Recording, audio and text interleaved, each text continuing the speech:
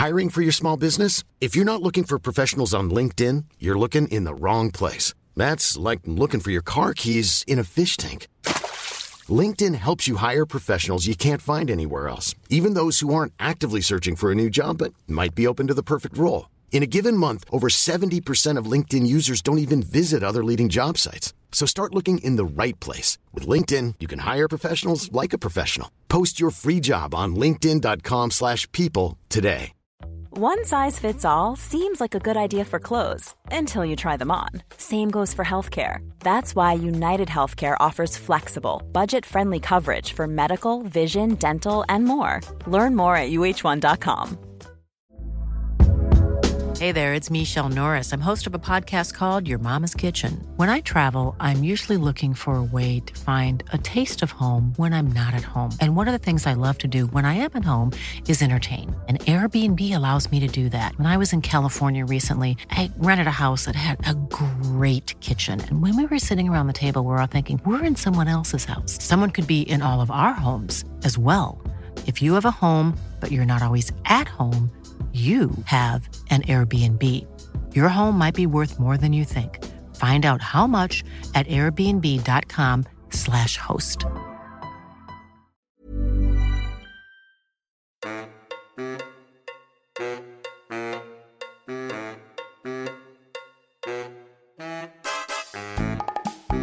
This has Come to Daddy with Ruben K, the podcast for people who never fully weaned or latched, but have a very complex relationship with suction. I'm not saying I've got issues with my parents, but last night I said to my Uber delivery driver, "Thank you, Daddy." I'm here at the Edinburgh Fringe Festival, where the greatest minds of our generation gather together to battle it out in a 60-40 split Hunger Games deathmatch. Anyone who is anyone in comedy is here, which is why my producer, Amanda, definitely isn't. How are you doing, Amanda?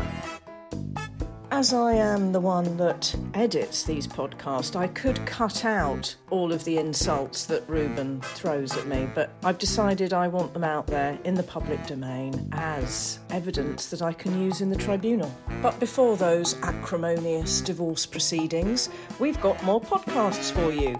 As always, please like, download, listen, share. Also, if you like what you hear, you can go and see what's going on our YouTube channel. There's some pictures up there that go with the words. And you can view Ruben at work in all his Technicolor CinemaScope glory. A quick note about this here pod. Ruben and the guest met up to do this chat and recorded everything on Ruben's mobile. So it sounds like two guys having a chat in a toilet cubicle, which, knowing them, it possibly was.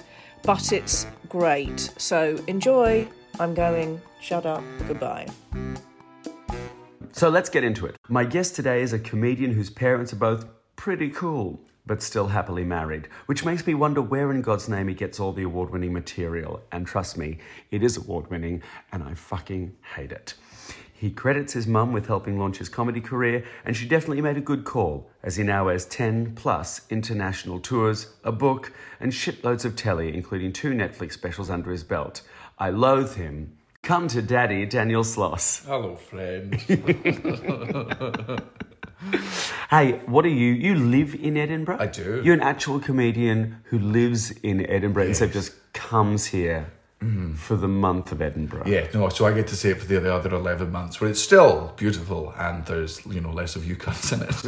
It must be so nice. Don't get me wrong, I love it because it's like all of my very talented friends from all over the world coming to where I live, to where I live for a month, to develop alcohol problems and drug problems. Yeah. And they're like, do you want to do lunch? Do you want to hang out? And it's still exhausting, but it's a good exhausting. I get to see so many. How many shows did you do this Edinburgh? 2. I did 2 shows. And my favourite thing has been to go around with my wife, because she genuinely said it out loud the other day. She was like, I just wish the Fringe could just be like a week longer. And I'm like, quick, come say that in front of performers.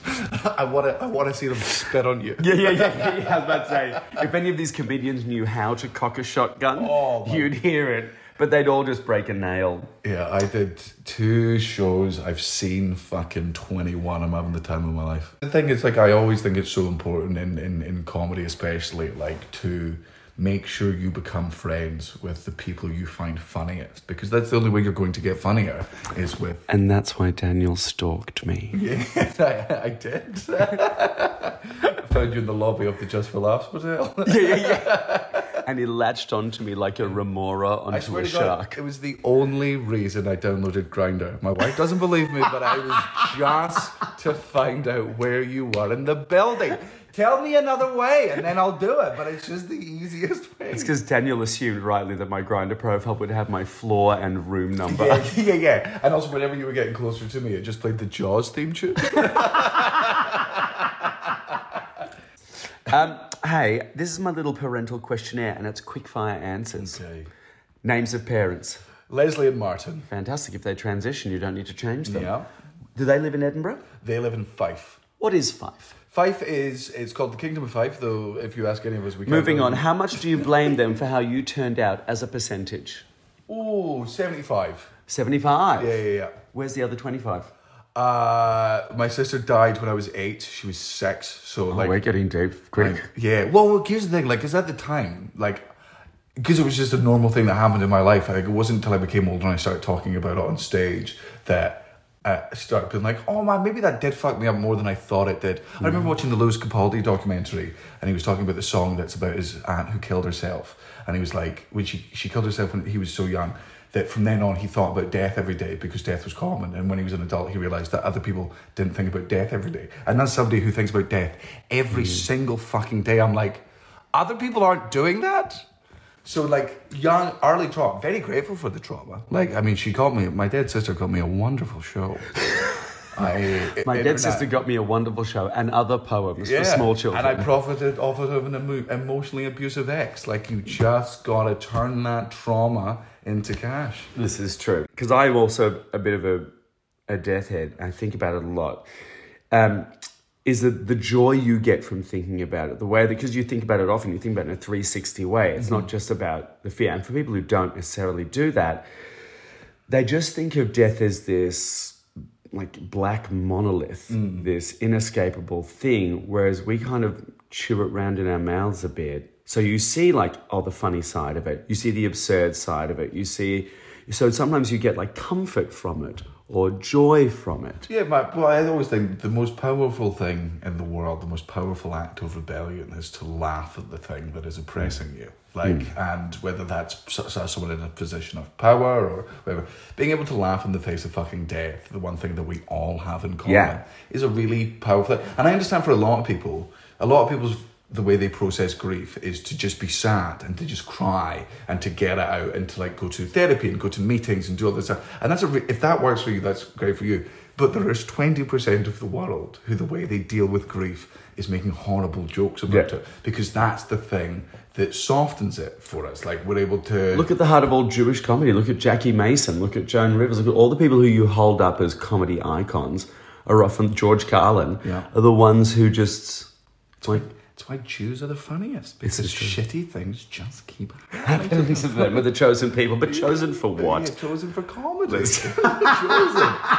Like, I mean, being Jewish, you just be like, looking at your God, being like, man, I know we can handle this, but I just think there was an easier way to get us to tell dick jokes. Did it have to be that many of us? That seemed excessive. And I just think there's certain pettiness as well in it. I mean, yes, of course, there's huge trauma. There's a whole, but then there's just shit like, walk in a circle in the desert for 40 years. Just something tiny like that.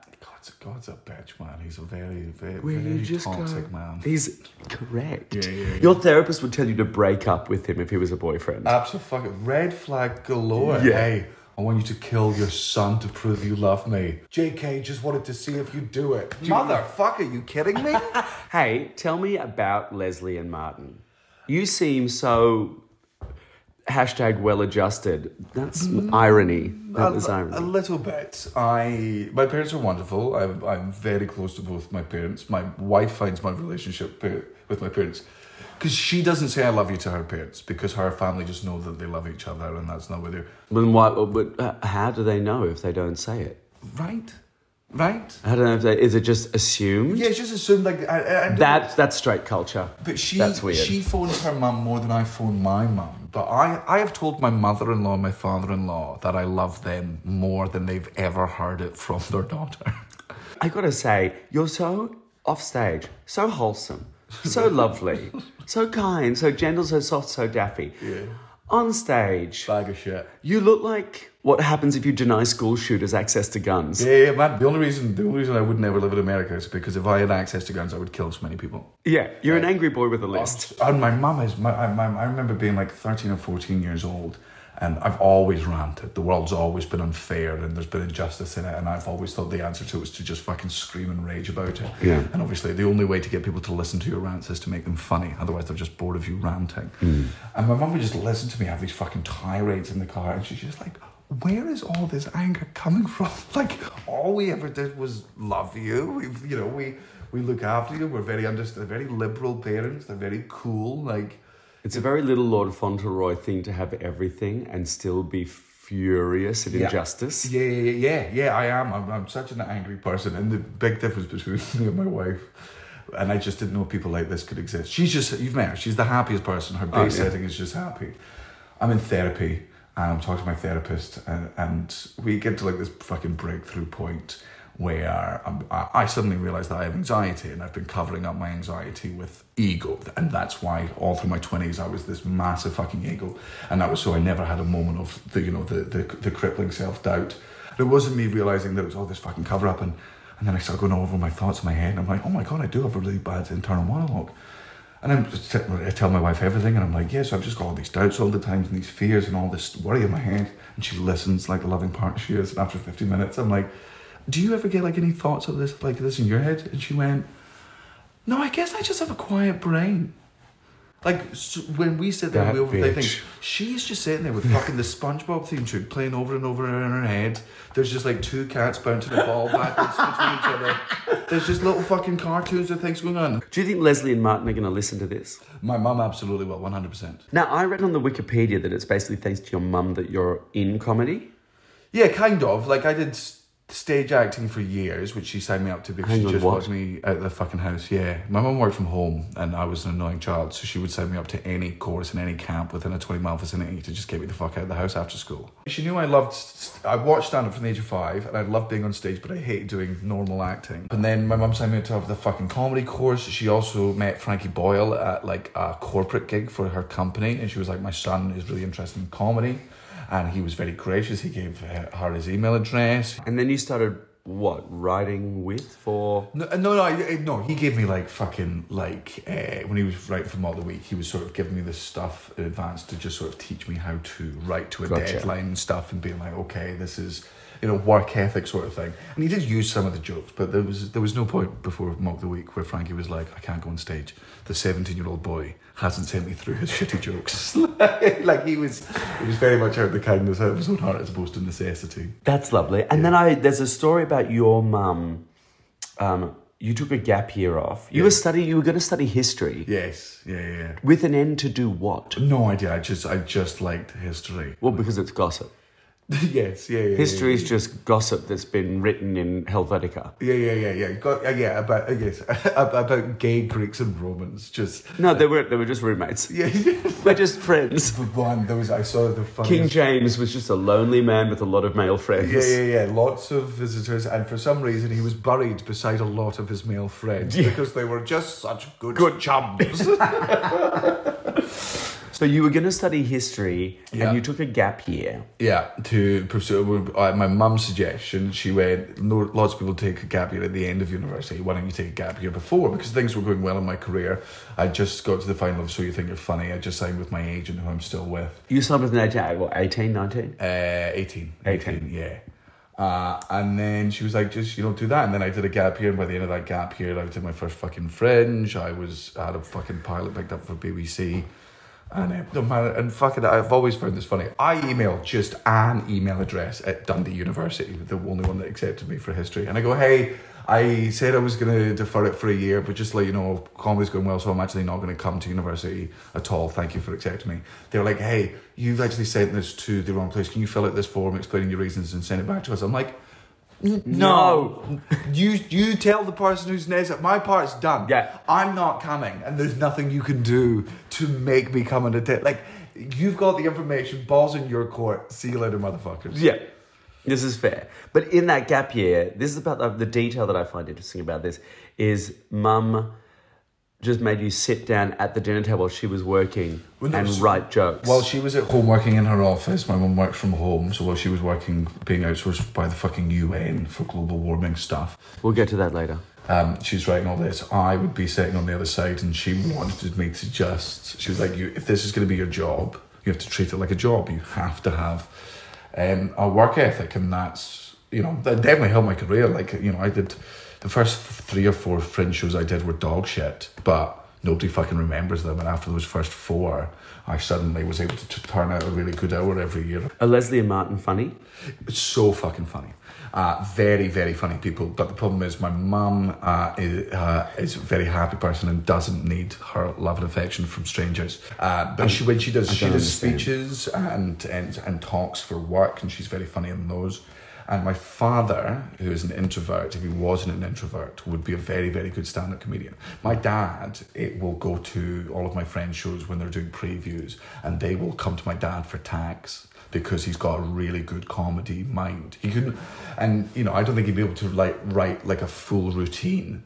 But sometimes an editing mind. And he's got a comedy mind. They're both. My parents still to this day will come to my shows and be like, I think that could be tight. Okay, how do you take notes from your parents? Because I have creative parents. Yeah. The listeners of the pod will know, and they have notes all the time, and they try and give it to me, and it just burns me. It does something to my emotional thing where I have a reaction, and I've now had to say to them, I can't take critique. I just need support. My mum's very good at, she's always said, if you want Daniel to do something, ask him to do it once. And if you never want him to do it, ask him to do it twice. Like, you ask me to do something once, I'll do it. If you ask me to do it a second time, just out of sheer fucking stubborn, I will not do that fucking... That's brilliant. So her thing was always, she's like, I will give him the fucking notes, I will tell him what I think, and it's his job to just take on board or not. My dad will occasionally be like, I think this line is funny. My dad will... It's so fucking funny. My dad will go back to like jokes that I used to do that I eventually cut out of shows because they were the weakest part of the show. And he's got this, he will remember the routine and he'll be like, can you bring this back now? Because you're a better comic now. So maybe you can get this joke working. I thought it was a really funny bit, but just because you were younger and more amateurish. And he remembers these jokes that I don't fucking remember. And he's able to like do them almost word for word. Like, my parents are like... And they were comedy people before you. My mum and dad, when they got married in London, they would go to a comedy club called Screaming Blue Murder, which was hosted by, I think it was Phil Dupuis. And when Phil Dupuis couldn't do it, it was Eddie Izzard. And it was to like anywhere between 12 people or 100 people depending. And they just watched all these comedians cut their fucking teeth. Like, so my parents love comedy. Just give us a rundown, just quickly, what are Martin and Leslie's jobs? You mentioned the UN before. My mum has a PhD in microbiology and biochemistry, and she's the leading expert in Europe on mercury emissions and greenhouse gases. And so for the first half of her career, her job was looking at mercury emissions in coal and how we can do safer burning.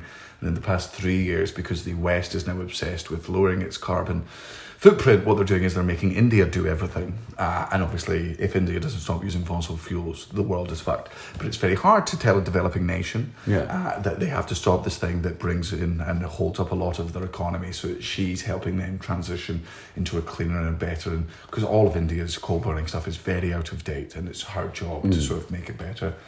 My father is a computer programmer who works on underwater sonar, where you stick something to the bottom of a boat and you go over a shipwreck and it will give you a 3D scan on the computer. He was responsible for like the technology and like the first 3D live X-ray where you could see the heart beating in real time and the lungs breathing. Viciously into intellectual people. Is anyone else listening to this and thinking, why are we the ones on this podcast? Oh man, my mum and dad would be so brilliant on this podcast. My mum, they're both very funny. My dad would be shy at first, but my dad is not shy around comedians because he loves comedy so much that like he won't talk to like any of his fucking high school friends. But if I set him at a table, eventually he'll get the confidence to just talk about comedy to comedians. Yeah.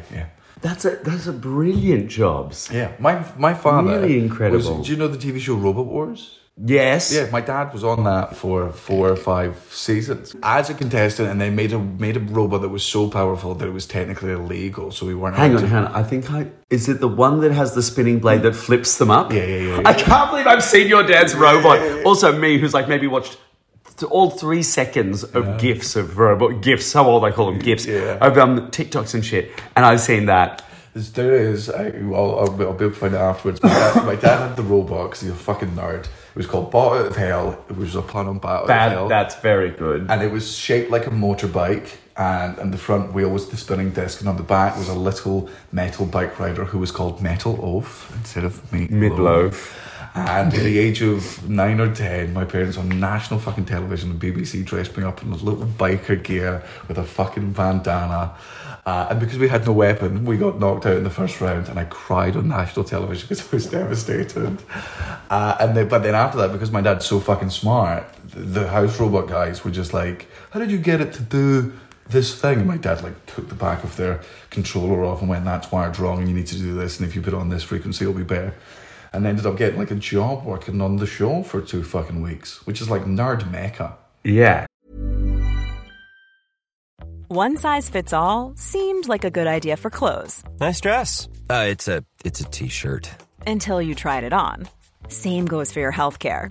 That's why United Healthcare offers a variety of flexible, budget-friendly coverage for medical, vision, dental, and more. So whether you're between jobs, coming off a parent's plan, or even missed open enrollment, you can find the plan that fits you best. Find out more about United Healthcare coverage at uh1.com. That's uh1.com. Hiring for your small business? If you're not looking for professionals on LinkedIn, you're looking in the wrong place. That's like looking for your car keys in a fish tank. LinkedIn helps you hire professionals you can't find anywhere else, even those who aren't actively searching for a new job but might be open to the perfect role. In a given month, over 70% of LinkedIn users don't even visit other leading job sites. So start looking in the right place. With LinkedIn, you can hire professionals like a professional. Post your free job on linkedin.com/people today.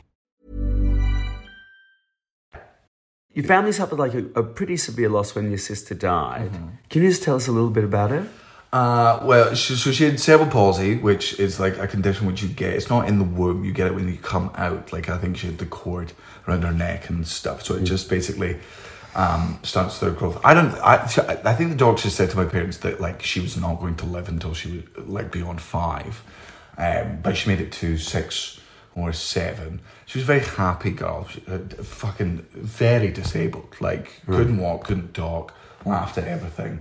Farted constantly, and they were like room destroyers, and then she'd find that very funny. It's not far from you as a personality type. No. But man, we always laughed about like, you know, how, man, if you have a disabled sibling, it's very funny. Like, man, they're fucking. It's a weird fucking situation. You get put into uncomfortable fucking scenarios, and you're comfortable with it because. You know, fucking. It's your everyday. She's my fucking sister. I don't give a shit. But other people get uncomfortable about it, and that's where you. Other people get uncomfortable because of their own fear of disability, death, vulnerability. Oh, I'd never want it to happen to me. And then they get worried about your feelings as sort of a masquerade for their own. We used to love parking in the disabled spot and making sure Josie got out of the car last. Because, so you'd park this big fucking Toyota Previa as close as you fucking can. And also, by the way, here's a little, for those of you that don't have disabled siblings, right? They don't need better parking. They're in fucking wheelchairs, right? They should be parking the farthest away from the fucking Asda, right? She's not getting fucking tired. There's no advantage to my sister getting out closer. It's but only if the parking is downhill. Yeah. If they have to roll up, then it's an issue. Then it's fucking cool. That's where elevators and fucking ramps come in. So my dad would get out of the car, not disabled. My mum would get out of the car, not disabled. And you can see other people in the car park angry. And even though they don't have a right to the disabled parking, mate, they're angry that somebody else is cheating the fucking system. Then I get out of the car, I ham it up a little bit. I'm like, am I not? Not all disability, not all disabilities is visible. Is this like a limp or is this a brain thing? Yeah. And then Captain fucking Spaz gets out. And she's garning and fucking laughing and screaming. And you can just see all the anger in this person's face dissipate, being like, oh no, she gets the spot. Yeah, fantastic. And she died when? She died when I was I think I was 7 or 8. Yeah. I remember, I mean, the day is burned into my fucking brain. Like, she would go to hospital all the time because she just kept trying to die. Yeah. That bitch got me in so many ambulances, and that made her an excellent sister. And there was just one night where, you know, I think my fucking mum and my dad woke me up at 1 a.m. They're like, Josie's having a fit again. And I'm like, all right, fair enough. And sometimes they were bad enough that we had to take her into hospital. So I went over to my neighbours who were used to me staying there whenever Josie needed to be rushed in. And then, like, the next morning, I wake up and I put on my school uniform and I go downstairs and my neighbour is just sobbing. And I'm like, well, that's a weird thing for someone to do. Maybe she had, like, a bad dream or something like that. And I'm like, I'm going to go to school. And she's like, oh, you should go home first. And I'm like, no, I think I'll just go straight to school. Like, it's actually closer. And she was like, go home. And then I got back and, like, my dad was home from work. And I'm like, fuck, I love when dad's home from work. That's class. And then my grandparents were there and everyone was sad. And I'm like, oh, this isn't good. And then I think it was my mum said Josie's dead. And I remember, I think my grief at the age of 8 was like 5 minutes of me like falling down, just screaming and crying, and that obviously setting everyone else off. And then becoming so instantly uncomfortable at the fact that like all of the funniest people in the world, like my mum, my dad, my grandparents are very funny, my uncle's very funny, my aunts are funny. There's all these funny people and none of them laughing. And I fucking hated it. I hated that they weren't laughing. So obviously I was like, well, that's the responsibility of an 8-year-old to try and make these. And so I was making jokes way too fucking early. Way too fucking early. my uncle, my mum always tells the story. I wasn't allowed to go to the church bit of my sister's funeral. Because even at I was a young age, I've always been a very angry atheist. I have no respect for any religion. No. I will keep my opinions to myself, but I don't tolerate stupidity. And they were like, well, we're not going to take him to a church where he's just going to scream and talk about how bullshit it is. Like, religion is important to other people, and if he can't respect that, we're not going to. Yeah. But I'm allowed to go to the bit where they fucking stick her in the ground. And the hearse pulls up beside the house and my uncle's there with me and he's just like, he's watching an 8-year-old process grief, seeing his sister come in this thing. And he's like, what do I say? You know, what do you say to this moment that's probably going to be in the head of this kid for the rest of his fucking life? How do you make this normal and fine? And the hearse turned up and apparently I just whispered under my breath, limo. And my uncle had to be like, it's not a limo, but I'm like, man, that is a fucking limo. As a limo. It's a limo with a bed. Yeah, so we followed the limo. We're not allowed in the limo. That was weird. I remember being annoyed at that.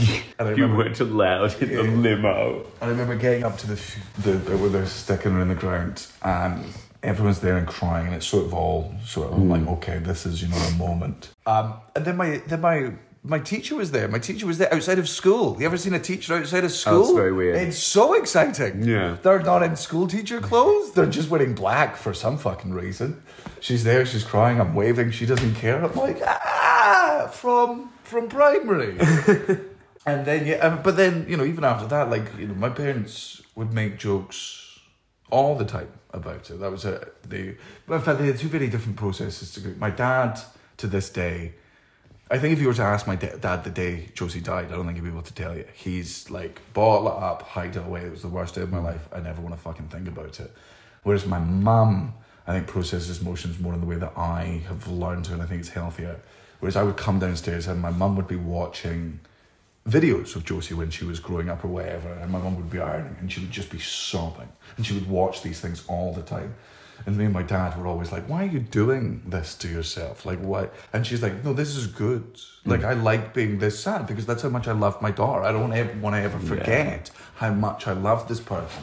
And the fact that this still hurts as much. And, you know, and I was happy then. And I am happy that I got it.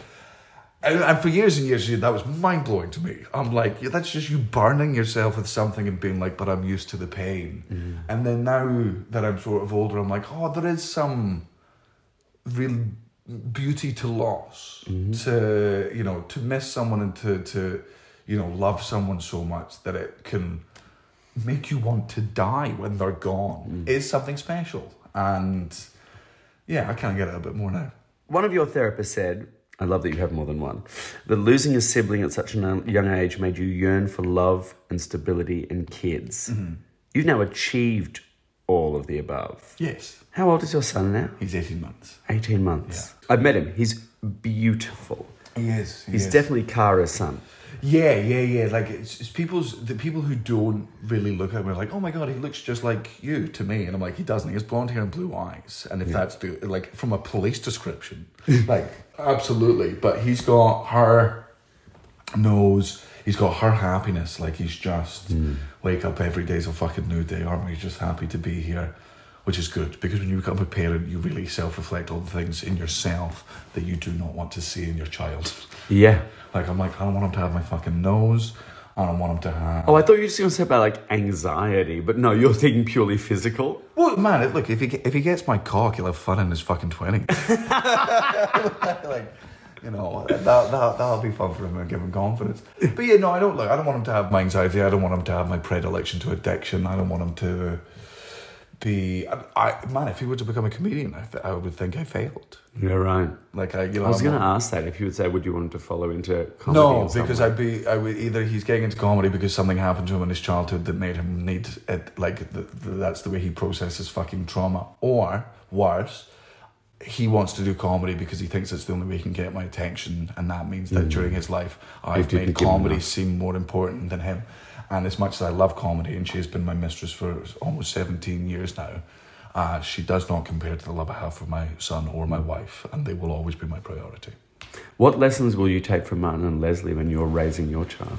To just, you know, to be loving parents, and to, like, you know, when they fail. My parents, they would admonish me when they needed to, and they would guilt trip me when they needed to, but everything was up for discussion. I was always allowed to outwardly process my emotions, and I was, you know, we got into arguments and stuff, and it was all stuff I did. But my parents were very patient, and they would have they would treat me like an adult from a very young age, which was good. And yeah, I mean, I remember at the age of fucking 18, I think my mum found my weed stash, and she brought it up to me, and we spoke about it for a bit. And I was like, look, I'm getting into the stage of my life where I can either be honest with you about everything, or you can choose for me to select when you want me to lie to you. And I'll make that decision. And she was like, I would much rather you're honest with me about everything. And I'm like, okay, but you can never take that back now. Yeah.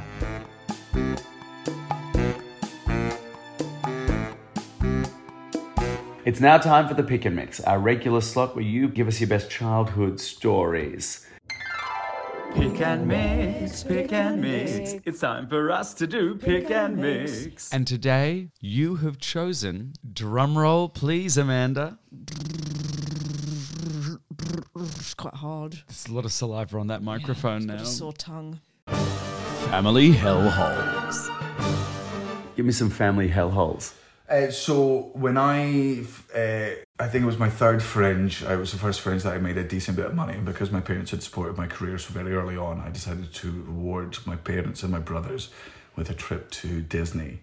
I was 21, my brothers were 11 and 9, and when we were out there, my brother, who was just becoming like very close to a fucking moody teenager, got into a massive argument with my fucking dad, where I saw so much of my younger, because I used to argue with my dad when I was younger, and I saw so much of myself in this fucking argument, and my dad's in the right, Matthew's just fucking screaming, he just wants to get the last word, and my dad's just not letting him. And at one point Matthew screams, I'm never talking to you again, and my dad just turns around to me and just goes, like I give a fuck. Right? And I was just like, oh my God, now I get it. Like, and I had this moment where I took him and my mother aside, and I'm like, I just want to apologise for all the years of my teenage when I would fucking yell and scream at you, because now that I'm on the outside and I'm seeing what it actually is, I realise how fucking, stupid and annoying I was. And they were like, oh, thanks, man. They were really lovely. What a little shit. It's a nice moment when you start relating to your parents as an adult. Yes. And you start seeing them and they start seeing you as this, oh yeah, there's a little more equal ground here. Yeah. Praise you like they should. My parents are thick and fast with praise. They are very, very proud parents. But I think they feel that they're a counterbalance to me. And for so many of my career, I was an arrogant, very confident, I'm the greatest thing to happen to fucking comedy guy. That, like, with my parents and my wife, they're definitely less frivolous with the compliments now, because they're like, it goes to his head and then we have to deal with this fucking rants about how great it is. But now that I'm in my 30s and I'm becoming more insecure, I'm like, just a bit more. Yeah. Like, I love nothing more than when I do a show and I walk off stage and there's like, Cara's just very attracted to me because she's just seen her husband go on stage and smash to 3,500 people, and there's just this look in her eyes of like, that's my fucking husband. That's I'm not saying I want that from my parents, but like the non-sexual version. Yeah, of course. Hey, there's one last thing, and then you're free. This is called Shall I Be Mother? Shall I be mother? You have to look into my beautiful, bloodshot, sleep-deprived eyes and imagine that I am Martin or Leslie or a horrid Freudian amalgamation of the two. Yeah. And just tell them what? Tell them what you'd like to say. Thank you very much for all of your support over the years. I understand that several times I was probably not the easiest son to love. You never took any of it away. It helped me become the father I am today, being inspired by how good you were both at being parents. And I'm sorry I don't phone as much as you would like me to, but I'm very busy. Daniel Sloss, thank you for coming to Daddy. Thank you so much for having me. Hello, listeners. If you've enjoyed this episode of Come to Daddy but found the guest tedious, don't worry, you're not alone. I'm in the same boat. And luckily for you, you can come to my solo show. I'm touring around the country with no pesky guests to interrupt my genius. I'm bringing my solo show to Europe and to England, because they're separate now, for God's sake. So if you're in the UK, if you're in Cambridge, Manchester, Brighton, Leeds, Bristol, Sheffield, or London, I'm bringing my show The Butchers back to your town. Or if you're in Europe, in Antwerp, Oslo, Amsterdam, Stockholm, Helsinki, and possibly Berlin, we're working on a date, look up my website, rubenk.com. Tickets are now on sale, and I'm very happy to say, moving fast. And I hope to see you there. If you can't come to Daddy, come to me.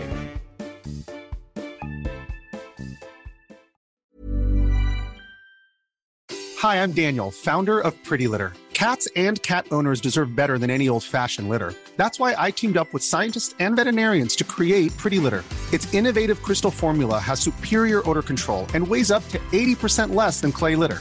Pretty Litter even monitors health by changing colors to help detect early signs of potential illness. It's the world's smartest kitty litter. Go to prettylitter.com and use code ACAST for 20% off your first order and a free cat toy. Terms and conditions apply. See site for details. How would you like to look 5 years younger? In a clinical study, people that had volume added with Juvederm Voluma XC in the cheeks perceived themselves as looking 5 years younger at 6 months after treatment. Look younger, feel like you. Add volume for lift and contour in the cheeks with Juvederm Voluma XC. Reverse signs of aging by adding volume to smooth laugh lines with Juvederm Volure XC. For important safety information and to find a licensed specialist, visit Juvederm.com. That's JUVEDERM.com. Not for people with severe allergic reactions, allergies to lidocaine, or the proteins used in Juvederm. Common side effects include injection site redness, swelling, pain, tenderness, firmness, lumps, bumps, bruising, discoloration, or itching. There's a risk of unintentional injection into a blood vessel, which can cause vision abnormalities, blindness, stroke, temporary scabs, or scarring. Talk to a licensed specialist to find out if it's right for you. Planning for your next trip? Elevate your travel style with Quince. Quince has all the jet-setting essentials you'll want for your next getaway, like European linen, premium luggage options, buttery soft Italian leather bags, and so much more. And is all priced at 50 to 80% less than similar brands. Plus, Quince only works with factories that use safe and ethical manufacturing practices. Pack your bags with high-quality essentials you'll be wearing for vacations to come with Quince. Go to quince.com/pack for free shipping and 365-day returns.